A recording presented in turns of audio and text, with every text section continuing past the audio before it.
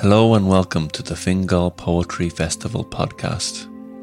In these podcasts, you will be guided through a poem and pulled into the heart and mind of the poet. In this episode, Pat Boran speaks about his poetry film, Out of the Blue.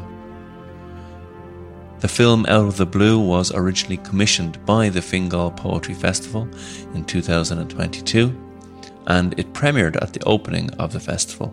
You can watch the full film on Pat's website, patboran.com. My name is Pat Boran. I'm a poet, a publisher and a short filmmaker. Out of the blue.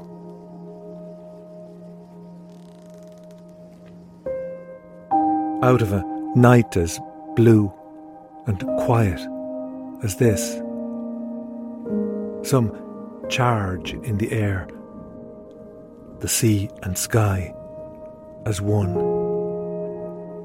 First the tips of their sails, their towering masts, then the rippling progress of their dark and heavy oars through shallow water. Out of myth and into history they came. With each step the lace of tide, torn and remade. The damp sand crunching underfoot. Gulls screeching. Brent geese taken to the wing to spread the news. A perfect arrow loosed into the air. Often I pause here to imagine them, the ones who first made landfall on this coast, the mist lifting, threads of smoke over scattered settlements, glimpses of lives so like the ones they'd left.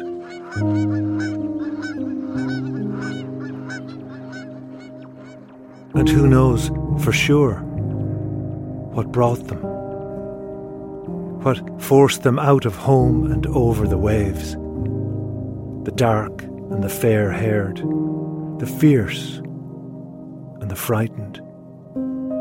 Who knows what they felt when ours were the mystical islands rising into view.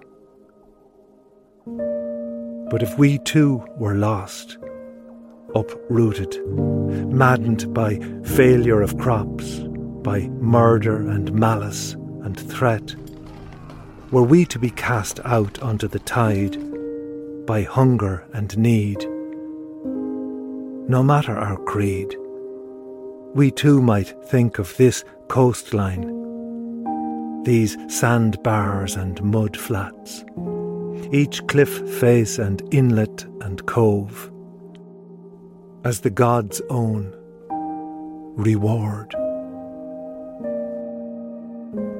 And heartsore, maybe, we'd step ashore here to start our lives over, and to hear, in the still of the night, under blanketing starlight, the restless turning of oars. So the end of the poem ends with that, the restless turning of oars. You know, in my mind, that's the long ships coming in and that long rhythm that is then let go of as the momentum is sufficiently built and the boat comes in and finds its resting point in the shallow water where the sand and the water find that balance. So that point of arrival at the end of the poem is also echoing back to the opening of the poem, which is out of the blue, out of a night as blue and quiet as this. And in the film, I was lucky because I was down on the beach one day and there was this incredible blue sky, and I just got my hands on a drone, which I'd never flown before, and I put it straight up in the air. And I knew this is my kind of opening moment, this colour. It was like a canvas of blue. And that blue is the moment, you get an idea out of the blue. I got the idea out of the blue for the start of the poem. And then it was also telling me that it was out of the blue, out of the sea. I thought, what came out of the sea? Well, of course, that's how, for hundreds or thousands of years, that's how otherness was encountered. It came to one from out of the blue, out of the sea. I don't even know, is that the origin of the phrase? But I was thinking out of the sky, the idea came out of the sky. So it was literally all there in front of me, all the parts. And that's what I mean by the looping, that one feeds into the other. And Seamus Heaney has this great line I often quote it, that it's no denigration of a poem to say that it resists its audience for a time. In other words, you don't have to get it the first time. And that includes the poet. That you don't always know what you're saying until you've said it. And even then, a lot of poets don't know what they've said. Because when you go back to it, you often see things afterwards that are more than you put into them. One of my sons had said to me a few years ago that we were never out on Ireland's Eye. And we went to get the boat to Ireland's Eye, and there are 2 little ferries that go out. And we got the wrong one.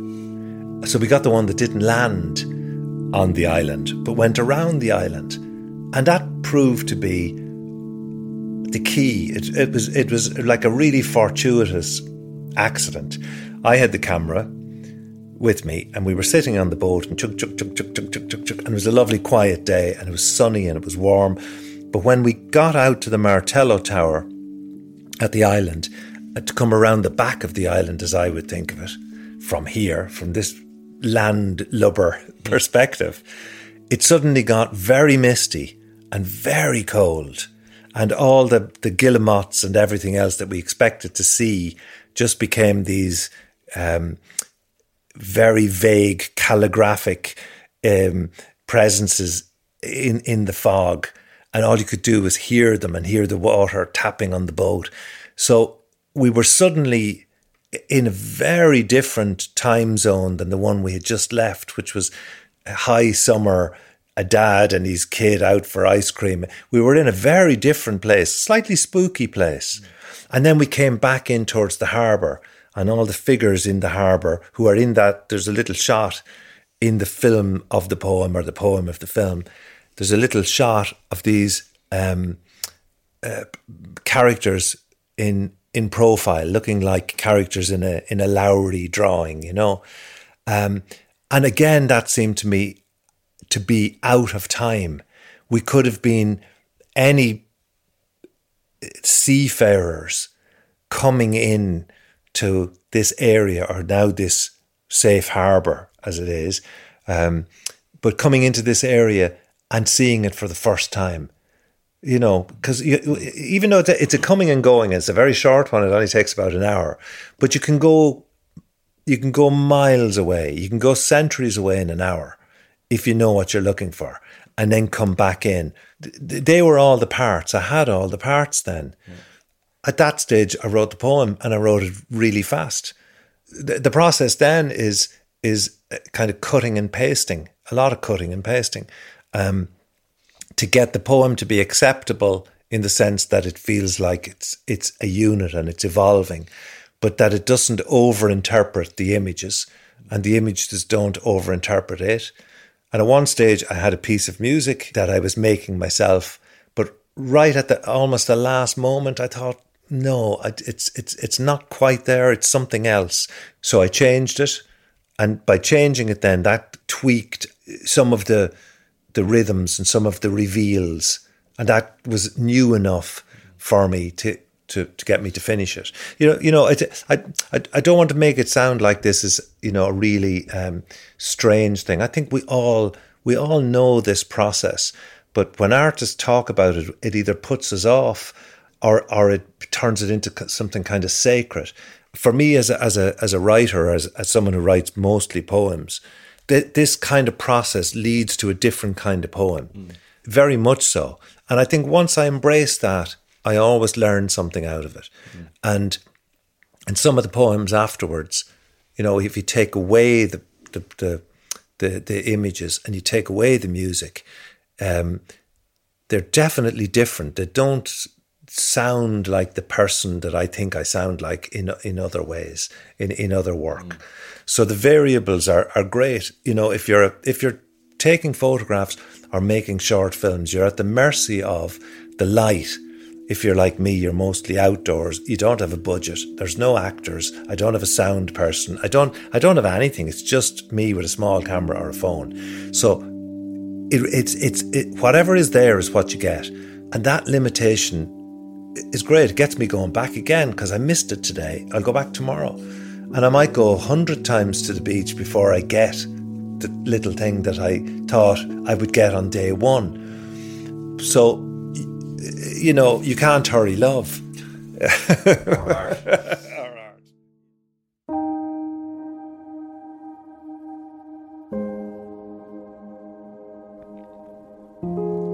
Out of the blue.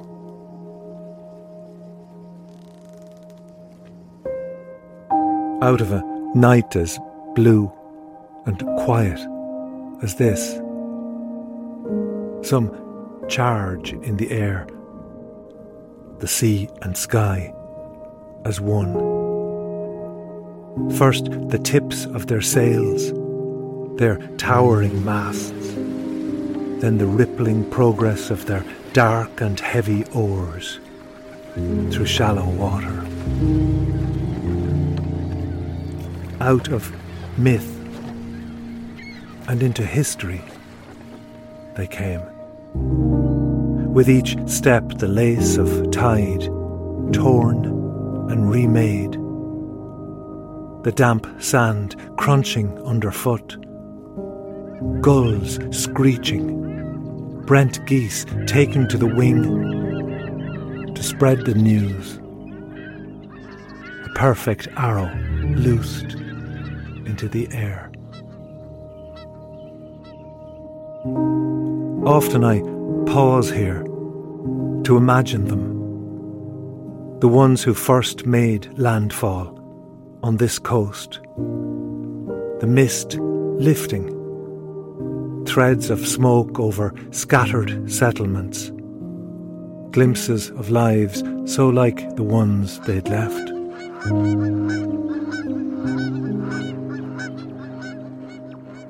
And who knows for sure what brought them, what forced them out of home and over the waves, the dark and the fair-haired, the fierce and the frightened. Who knows what they felt when ours were the mystical islands rising into view. But if we too were lost, uprooted, maddened by failure of crops, by murder and malice and threat, were we to be cast out onto the tide by hunger and need, no matter our creed, we too might think of this coastline, these sandbars and mud flats, each cliff face and inlet and cove, as the gods' own reward. And heartsore, maybe, we'd step ashore here to start our lives over, and to hear, in the still of the night, under blanketing starlight, the restless turning of oars.